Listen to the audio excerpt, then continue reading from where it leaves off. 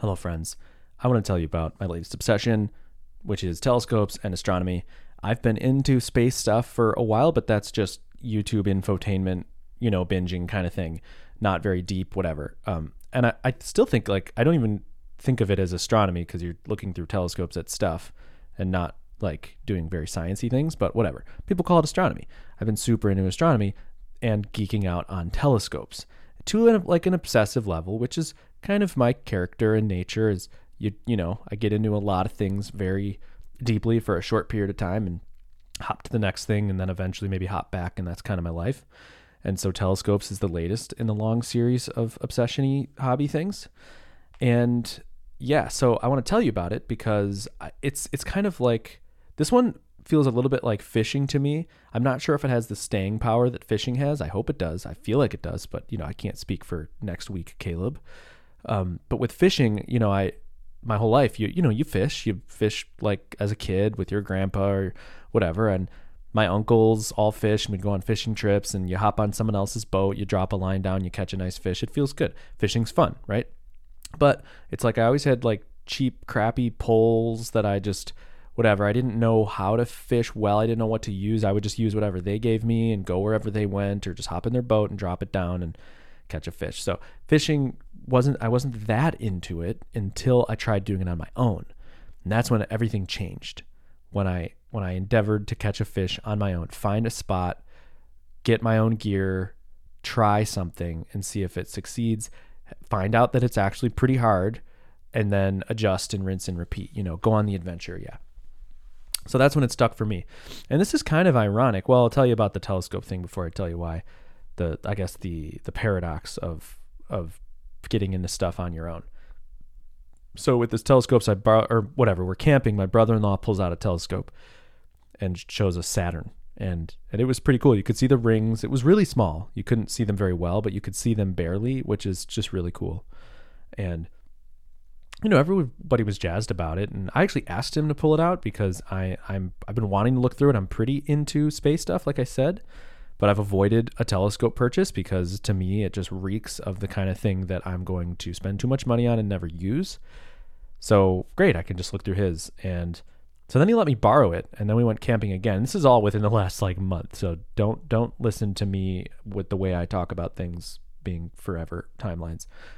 So he let me borrow it when we went on another camping trip. And this one was in a little bit more of a remote area. And it was just me with the scope. Well, whatever. Others were there, but it was at the campfire was kind of dying down. It was probably 11 p.m. or whatever. People were going to bed, and I'm like, I'm going to go, check out this telescope and see if I can see something. And that's it. I didn't know anything. I just figured there'd be some stars out. I'll take out the telescope and I'll see if I can look at stuff.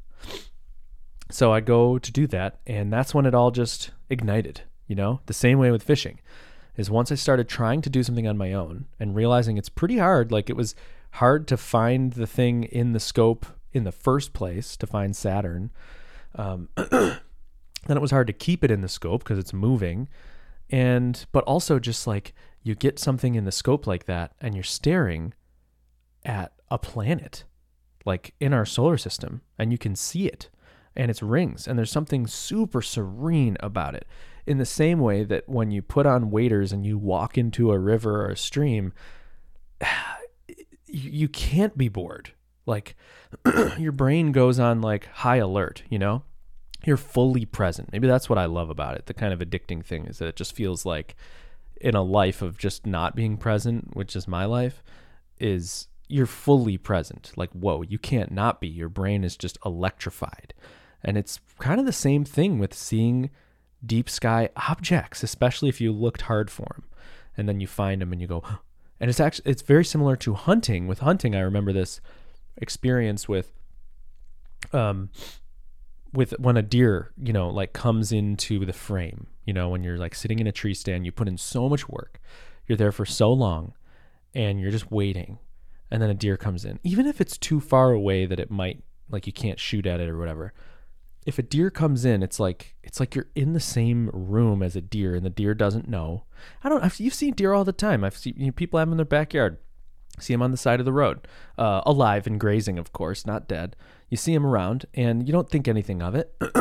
Even on like nature preserves, I've seen them. It's like not a big deal. You can get really close to them and it doesn't feel like a big deal. But when you're in the woods and you sought after them and it's just you and the deer, it's this crazy feeling. Your heart is racing. It's definitely way more of an adrenaline rush than the other things I'm describing, but I mean, it's crazy. Your brain is just lit up. Oh, it's what an experience.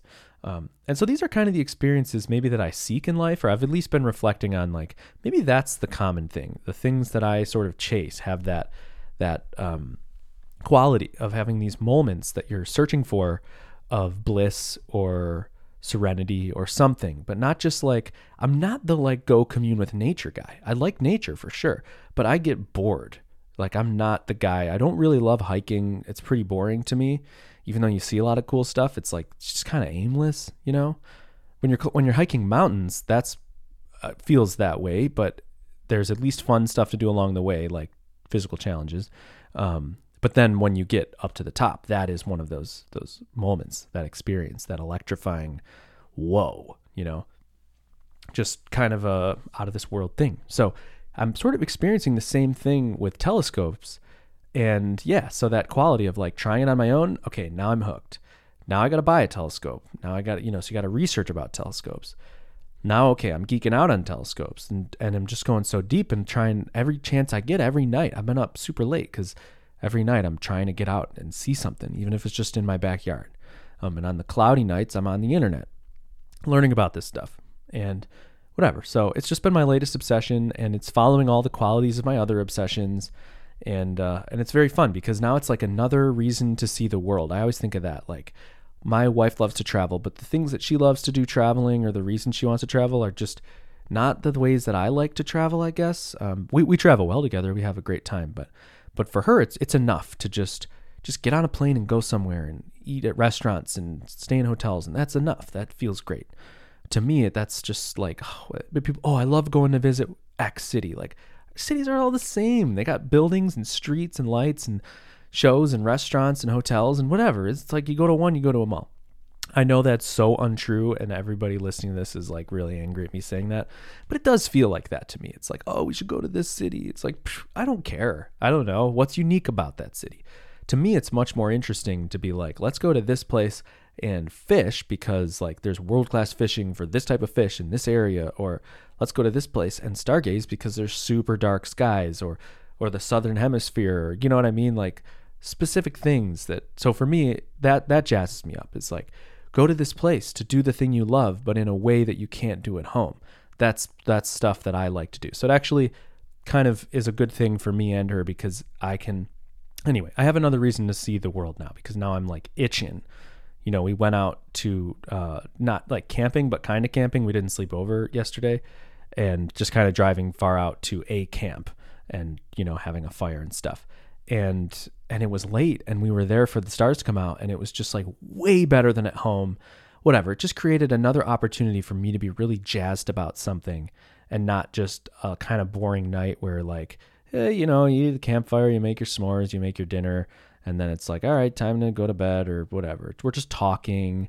But yeah, like literally there, I know I'm just rambling about my life, but there was a pond, and I brought my fishing poles and was like, we're just waiting for the food to cook over the fire. And I'm like, I brought fishing poles. Great, let's go fish. And so people grab poles and we fished. It's like something to do and something fun. And then same thing with the stars. And I got to show people Saturn. But I've learned since, you know, I have a better telescope, I have stronger eyepieces, and now like, it's just so cool showing people Saturn. They literally, everybody just gasps. It's just like, oh, no way. Almost every single person, even people who it's really hard to get a reaction from, just people who aren't that way and don't give it out so easily, are just so stoked about seeing it. And I am too. Like every time I get a chance, I want to see it. And fortunately, that's like every night right now. So yeah, actually, you know what? Let me just say, if you want to get into this thing, you can see Saturn and its rings in like a cheap $60, $70 telescope on Amazon. Yeah, get the like 70 or 80 AZ. It's like a Celestron, whatever. It's one of the like most sold telescopes. But there's a bunch that are most sold and they suck. But this one's like, okay, the mount sucks. Like the tripod sucks, but the optics itself for $70, like you could literally have something that you can see Saturn's rings in and look at like pretty like zoomed in details on the moon, and see Jupiter's moons and stuff like that, which is just fun. And then if you spend $250, you should get the Skywatcher Heritage 130, which is what I have. And well, I have the AWB-1 Sky now that we're just naming things, which is effectively the same thing. But anyway, that's like a cool starter scope. And I'm actually in 10 minutes, I'm going to go buy a used really big telescope that takes up like the whole back of your car, because they're really expensive and people love them. And I just happened to find one on Facebook Marketplace for like $200. So I'm going to go check that out. But anyway, if you're looking for another obsession, it's really fun. And there's like cool YouTube channels. Astro Biscuit is this like goofy YouTuber who's just super fun to watch. And I don't know, it's just a whole other world. It's super deep. I could talk about it all day.